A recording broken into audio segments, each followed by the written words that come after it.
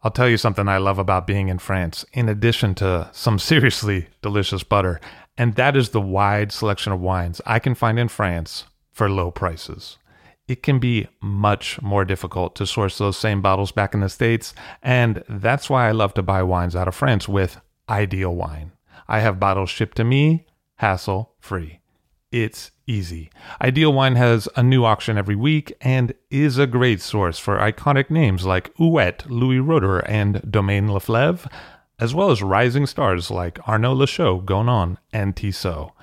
Find the wines you'd rather be drinking at idealwine.com. That's IDEALWINE.com and have the wine shipped to you in the States. Use the promo code FIRST, F-I-R-S-T, for $15 off your first order of $150 or more. Hey, that's $15 you could save, and that is some good butter money. See for yourself at Ideal Wine. I'll drink to that, where we get behind the scenes of the beverage business. I'm Levi Dalton. I'm Erin Scala. And here's our show today.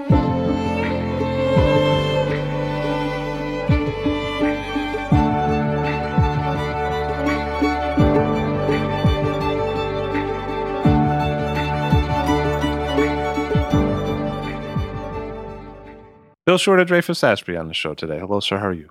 I'm well. How are you, Levi? Really good. Nice to see you. Great to be here. So you grew up in this area. You grew up in Brooklyn. I grew up in Brooklyn, correct. What was that like? It was interesting. It was a different Brooklyn then. It was not the Brooklyn of artists and chefs then. It was more gangsters and bookies kind of Brooklyn, but it was very interesting. What was that decade? Well, I was born in 1947, so I was there in the 50s. Brooklyn in the 50s and early 60s. So it was an interesting time. I was raised in an area between Greenwood Cemetery and the docks of Last Exit in Brooklyn. It was an interesting area. Did you keep out of trouble mostly? For the most part. Nice pause. Yeah, it was my grandmother always used to say, Bill, there's one thing you have to do is get out of here. Get out from here. But now it's called Greenwood Heights, and real estate values are way up. What was your move? What did you do after? So I went to school in Pennsylvania at Villanova, and shortly after finishing school, I started teaching school in St. Thomas in the Virgin Islands. So I spent 2 glorious years teaching there. That seems like that'd be great. It was wonderful. They put an ad in the New York Times in the United States, and people from all over the United States descended on St. Thomas in the early 70s. So it was a great time. It was great people, great time, beautiful place. And you were into teaching? I was into teaching. I was a marketing major at Villanova. It was the 60s, and I said, well, I'm not going to contribute too much to the military-industrial complex. And with Vietnam going on and stuff? Vietnam was going on. I thought teaching would, be a pretty moral thing to do. Also, it was at one point draft deferrable, something I was trying to do. So that's what was going on then. And how long were you a teacher? After I came back from St. Thomas to the New York area, I started working in Bedford-Stuyvesant, teaching elementary school. And I stayed there for a couple of years while I was getting my master's degree at Columbia at the Teachers College. And then I started teaching in East Harlem for about 8 years. So I guess in the New York City public schools for 10 years. And what'd you take from that? A love of children and a love of teaching. A lot of people couldn't do it, but I took to it. And in fact, today I still work with kids in Washington Heights, Northern Harlem. I run a program together with Bill Rhoden, who's a writer for the New York Times. We run it out of the Church of the Intercession, and it's a sports program every Saturday, and I work with these great, fun kids, and we try to expose them to a number of different sporting things and cultural things. And who did you see make it as a teacher?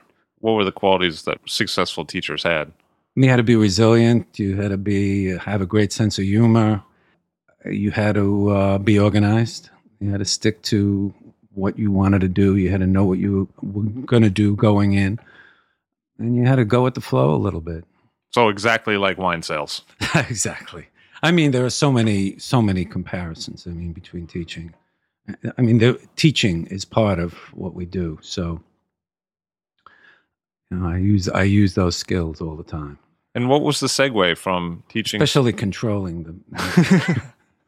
When it works, right? That's it. What was the segue between teaching in New York public schools and then working in the wine business? Like many teachers, I thought about a second job, and I began working at a restaurant on Hudson Street called the Commissary. And although I'd never really done any wait service, even waited on a table ever, I became a captain at the Commissary. And the part that I loved the most was wine. I made fast friends with the sommelier there. That's cool that they had a sommelier there. They did, yeah. He was a good guy. I mean, he wasn't a full-time sommelier, but, we talked a lot and talked about the wines. And I said, this is really cool. This is the way my mind works. It's fascinating. It's geography. It's art. And I took to it. So what was selling at that time? Basically, there were a lot fewer wines around. It was Cabernet and Chardonnay and, the basic things. A little Pinot was around and Sauvignon Blanc, a little Sauvignon Blanc from mostly California. There was a little Burgundy, of course, of Bordeaux, but far fewer regions than we have in the market today. This is the 70s. This was the 70s.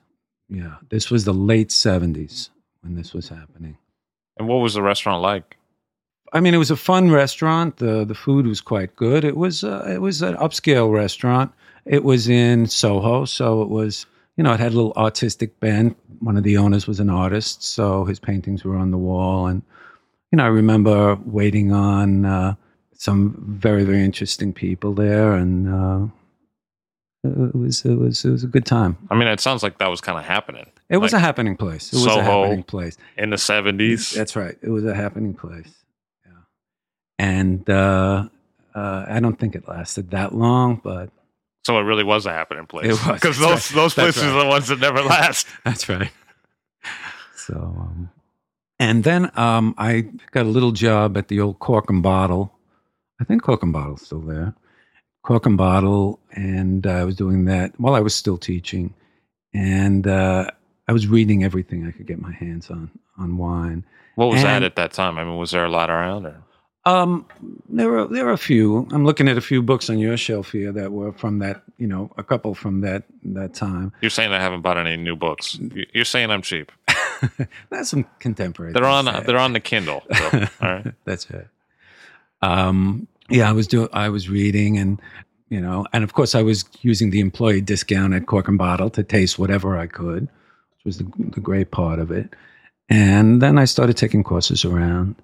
The first course I took was Kevin's course at Kevin Zraly's course at Windows. What was that like? It was good. You know what? It was interesting. When I think back on it, there were people in that course that were really serious about it, and there were people on that course like cruising and in there for a party and everything. But Kevin had that really wide appeal. Has that really wide appeal. So it was really, really interesting, and he got me interested in it. And it's a funny thing. I went to Kevin when I got offered my first job at Dreyfus, and I said, Kevin, what do you think? Think I should go for this? I've been teaching for a while. And he said, that's a funny thing, Bill, because that's the job I wanted when I came down from upstate. I wanted to be the metro manager for Dreyfus Ashby. I said, oh, then I guess I'll grab this one, Kevin. Yeah. So he said, yeah. That's a good motivational speech. Yeah. So, that's that. Then I took a course with a really good guy, Rory Callahan, Sensory Components of Wine, which I thought it really, gave me an idea of what I was working with. It wasn't just facts and this wine's from here and this is the sort, but I really got to understand that we tasted different components of wine, and Roy's a great teacher. So, and there were some courses based around a restaurant. So there was a restaurant called Lavin's, which Melissa and Patrick Suray, they rented the basement, and we had a number of courses down there. It was a good group, and I liked Melissa and Patrick, their teaching style, and and I took all of their courses. And eventually, Patrick was at that time in management at Dreyfus Ashby, and Melissa, I apparently told Melissa about an opening that had come up at Dreyfus. And Melissa said, Bill, you might want to think about it. And I jumped at it, and 32 years later, here I am. You worked for Dreyfus for 32 years. Yes. That seems like a long time. It's a long time. I'm the longest tenured salesperson, I think, in the history of the company at this point. Yeah, I started in 1983. And what was it like at that time? It was fewer wines, as I said. It was Peerless as a distributor and Charmer as a distributor, and this wonderful competition and all these colorful characters, and working with these salespeople who were amazing, and the accounts, and you had a lot fewer representatives out there on the street, but it was a good time. It was still a fairly rigorous kind of approach. You still had to get out there and get in front of people and talk about your wines and know what you were talking about. If you didn't, there was no way that you were going to have any kind of longevity in the business. Probably fewer sales reps, but also probably fewer restaurants. Fewer restaurants, yeah. The high-end level is probably not a whole lot. Yes, fewer restaurants, fewer stores that would, work with our kind of wines at Dreyfus. So, over time, I established relationships with those people. I remember going to Montrachet, and Daniel Jonas was the head sommelier there, and Drew was on the floor then. And I remember one specific situation where I was waiting to see Daniel, and he was pouring some wine for some two men that were dining, and they were having foie gras, and he suggested, a Riesling or something really perfect with the foie gras. And they said, no, we'll just try that Cabernet. And Daniel was like, I've tried. But, we still have a great relationship, and he's a real gentleman. And what was in the Dreyfus book at that time? What were you selling? I should say that Dreyfus, we've had a number of our brands from the very beginning. Drouhin, obviously Drouhin was in the book then. We had Hugel from Alsace, which was very good. I remember selling a lot of Hugel. And then a few Italian brands that we had over time. We didn't have too many New World wines at that time. A couple of California, Spalding Vineyards and things like that I don't think even exist anymore. What was the history of Dreyfus as a company? I mean, what was it like when you got there? So Michel Dreyfus was Dreyfus Ashby. Michel Dreyfus, he was went to London and he started Dreyfus Ashby. There was a Colonel Ashby, but from what I understand, he didn't play too much of a part in Dreyfus Ashby, at least not after 1945. But so in 1945, after the war, then Michel Dreyfus moved here to New York. And that's when Michel Dreyfus was on the street.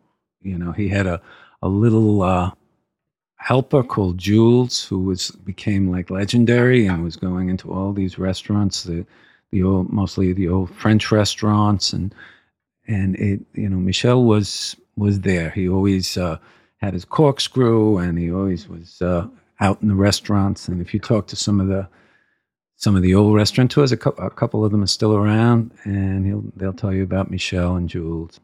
But then in '85. The Drouhin family purchased a big portion of Dreyfus. Yeah.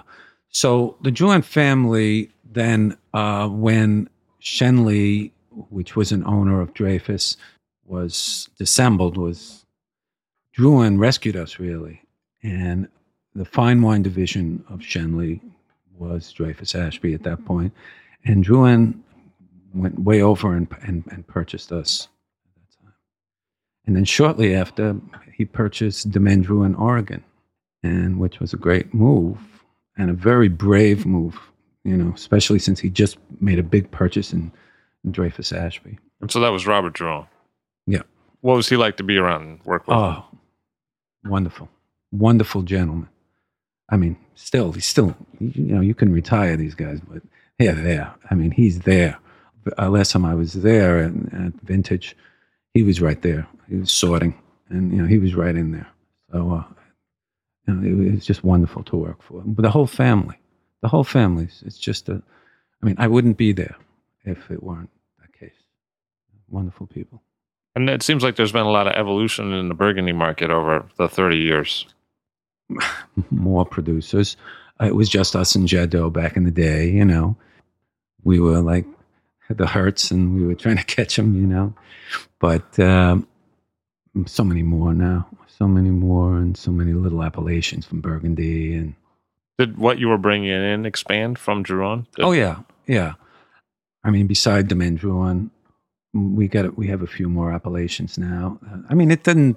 It's it's Burgundy, so it's been there for a while, and and they work in about 100 different appellations, the Drouhins, and sometimes we'll bring in something in a good year that we won't see for a couple more vintages, and then it'll reappear, whether it's availability or the quality is right. What have been some of your favorite bottlings from Drouhin over the years? What are the ones that really stand out for you in terms of like, oh, that's a real cherry wine amongst that portfolio? I love Chambolle from Drouhin. I mean, obviously, Amaruz is, but it's so little. But any Chambolle from Drouhin has been just amazing. I really liked their Volnay. I really liked Côte de Beaune. Drouhins are in Beaune, and that little appellation Côte de Beaune is a value. People don't know it that well. They think Côte de Beaune Village, Côte de Nuit Village, but Côte de Beaune, both red and white. Unfortunately, I tried very hard to get the white in this market, but the English take all of that Côte de Beaune white. But the Côte de Beaune red is a wonderful, sort of under the radar wine. And then, of course, the obvious ones, Gevrey Pommard. In the whites, I mean, Pouligny is what I just love. If we're going to Pouligny, Merceau, Chassagne, I gravitate a little more toward Pouligny. And what have you learned about the Drouhin house over the time that you've been working with it, which is a long time? What I've learned is that they are true to their style, which wasn't always popular. It was getting slammed in the 80s and 90s. But now they're the darling of that style. The elegance, the balance. Even before I got in the business, I was drinking Drouhin wines. One of my students' father worked for Dreyfus Ashby, and every once in a while, after I just started getting into wine, he would bring me Drouhin wine. And I said, oh my God, this is a revelation, So, I mean, I love the fact that they've been true to their style. And I like the way the four children have worked their way. I mean, Veronique is the winemaker, and she's back and forth between Beaune and Domaine Drouhin. She has four children. And Frédéric works as the CEO. Laurent lives here. He's the export manager. Philippe is the vineyard manager. I mean, this is what he wants to do. He loves the land. And so they work very well, and there's a great separation of duty in it. And I see all good things ahead for that family. It's just been a pleasure.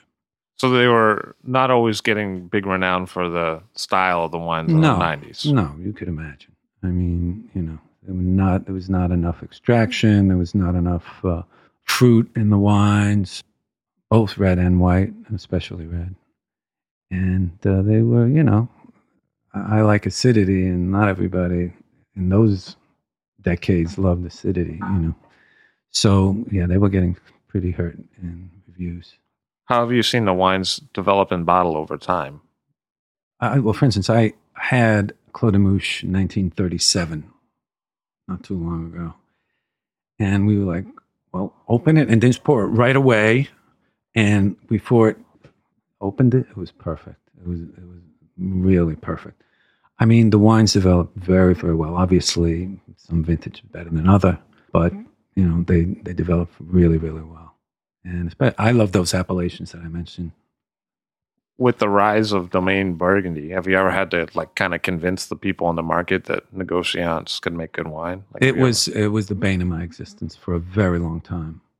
I mean, it's such. It was like in people's minds, even supposedly learned people, they would they would see wines either as negociant wines or domain wines.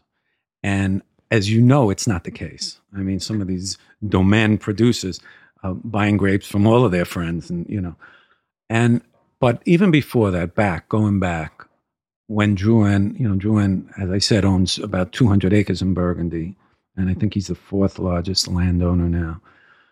But it was always, that's a negociant wine. I prefer not to work with negociant. So I've had to really fight that throughout my tenure at Dreyfus. Yeah. What's your way of approaching that discussion? I mean, what works? I tell them he's the fourth largest landowner, and he's not. He's a negociant éleveur.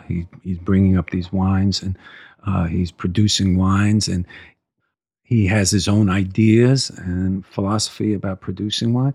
And he's had, with the people where he's buying wine, he's had relations. He took over at a very young age, Robert. So he's had relationships with these growers for a very long time, So he's producing what he wants to produce, and he's in 90% of the cases he's buying grapes, not juice. So he's making the wine he wants to make.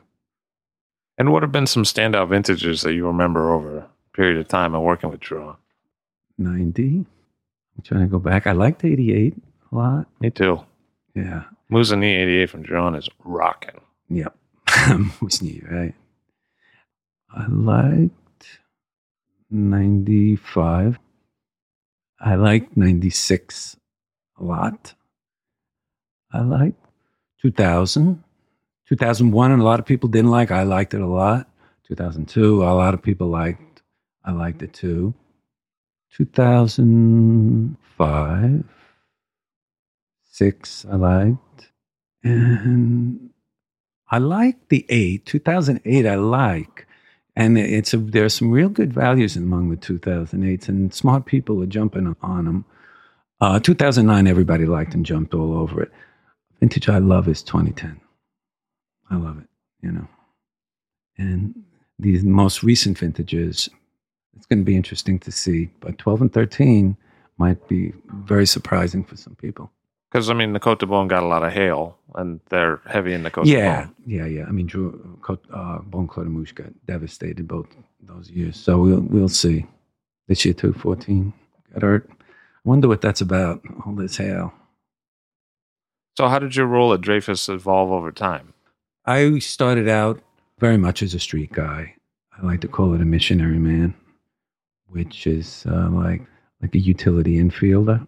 You do whatever you have to do. And frankly, I think in a company like Dreyfus that you have to do that. You have to step up.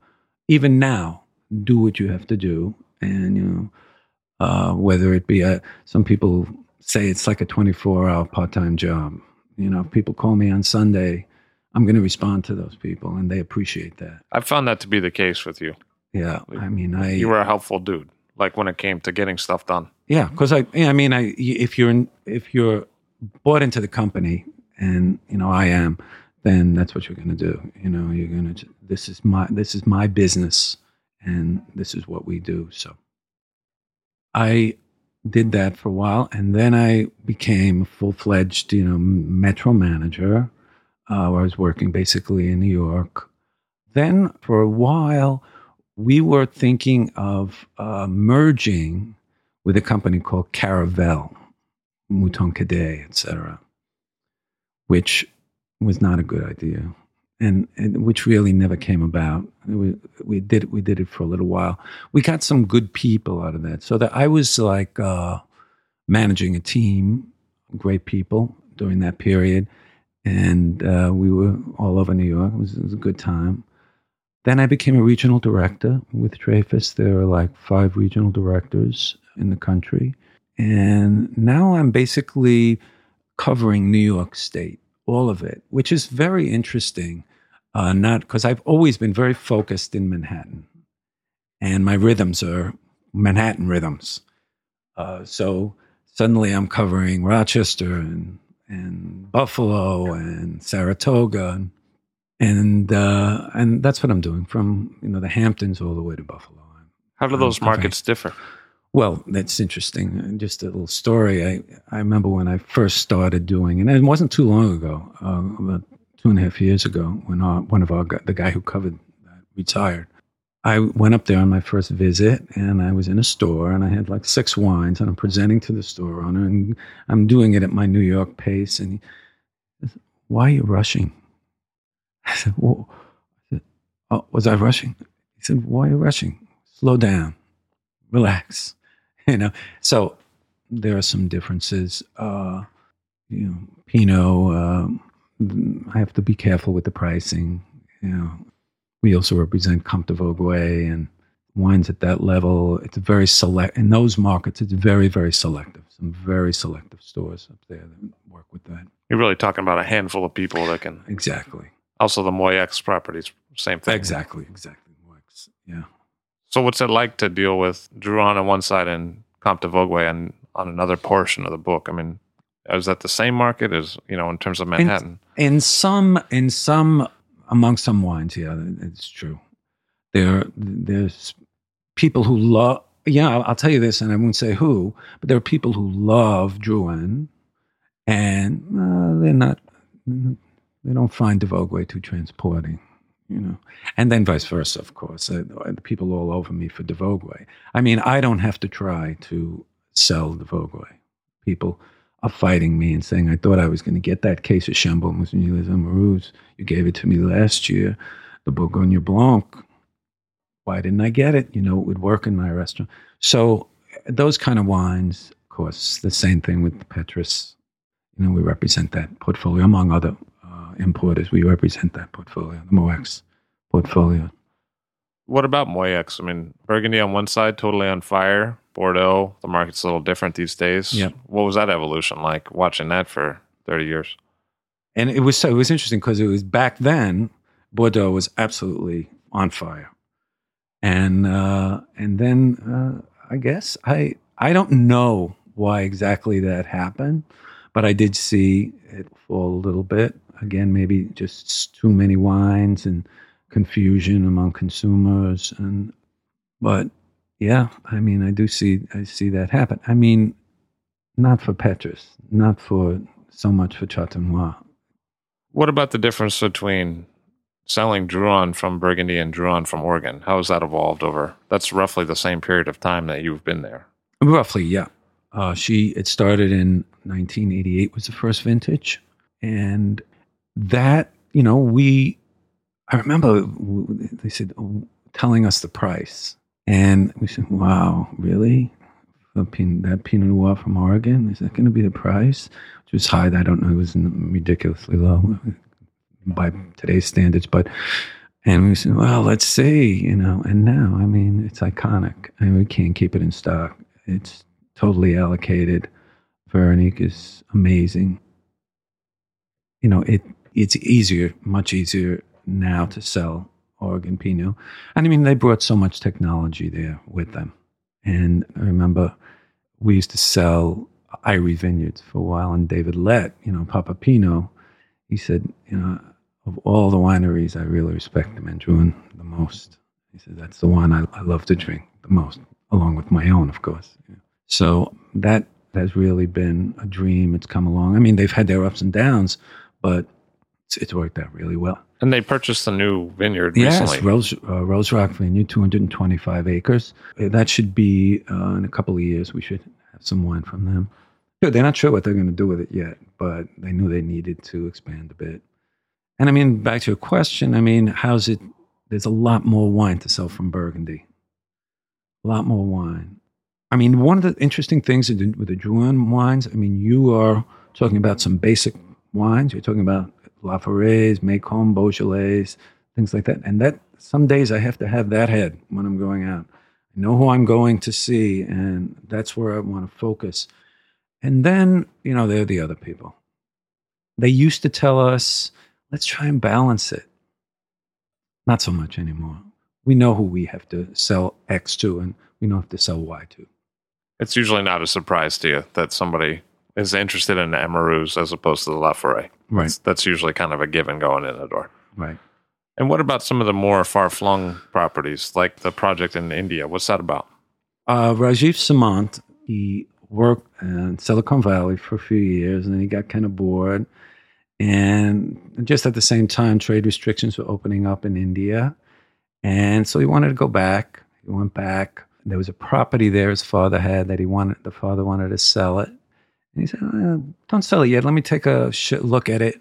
And he tried some things. He tried like orchids and all sorts of things. But it turned out that area was a table grape area.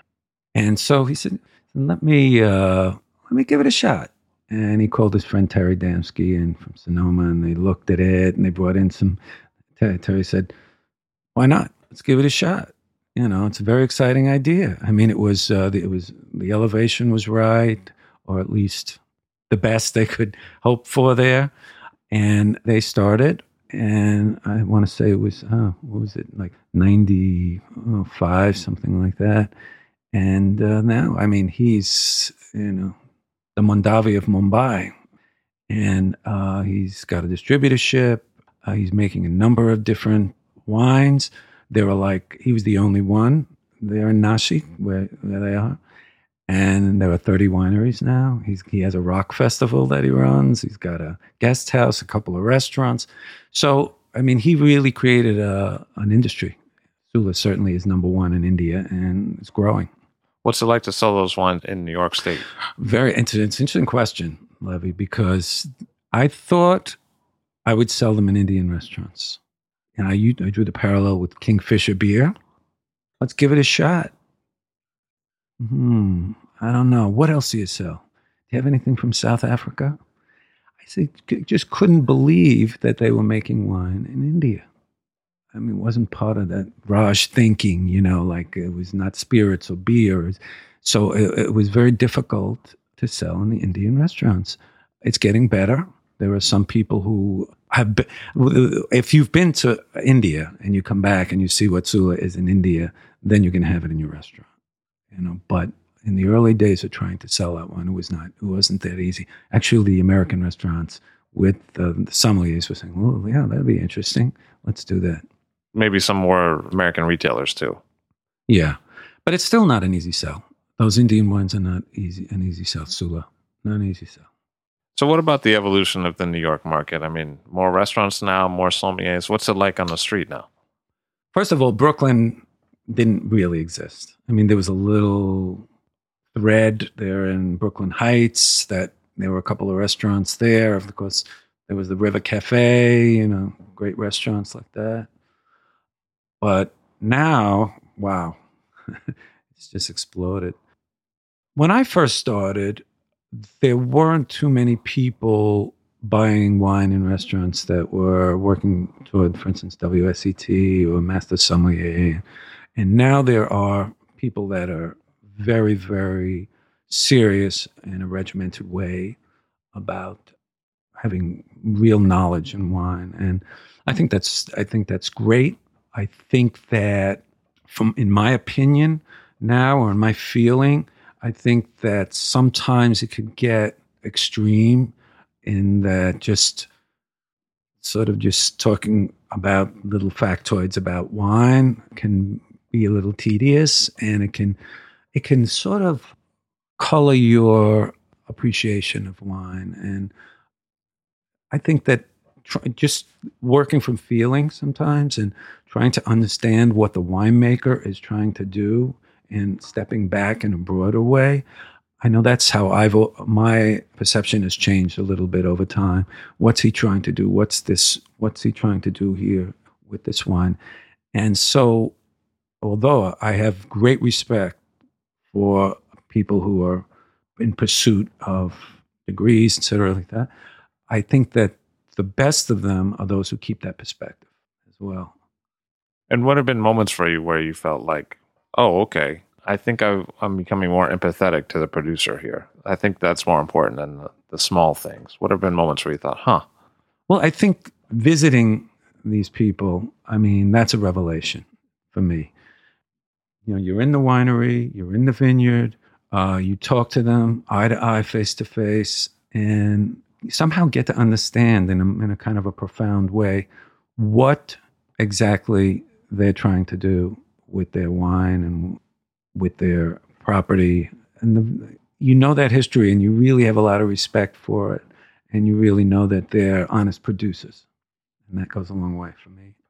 I think a lot of times the people getting into the wine business are a little younger these days than maybe in the 80s, 70s. Right. You know, you had that 10-year teaching career. I think sometimes people who are 21, 22 have decided already that their sommelier is what they want to do, you know. Right. If one of them came to you and said, "Hey, Bill, you know, I respect you a lot. I see how you move in the world. Mm-hmm. What's the key to having a 30, 40-year career in the wine business?" What would you tell them? So that has happened. People have come and they said, "Can we sit down, have a drink? Let's talk about it." The thing is, I mean, you really have to have a stick-to-itiveness.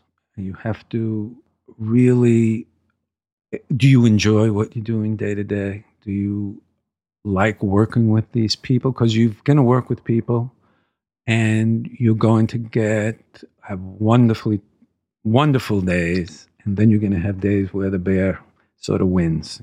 And you're going to have maybe some supervisor along the way who's going to be a little difficult. And then you're going to have people that you say, "Wow, this guy's a wonderful guy. And I can't think of anybody I'd rather work for more," you know?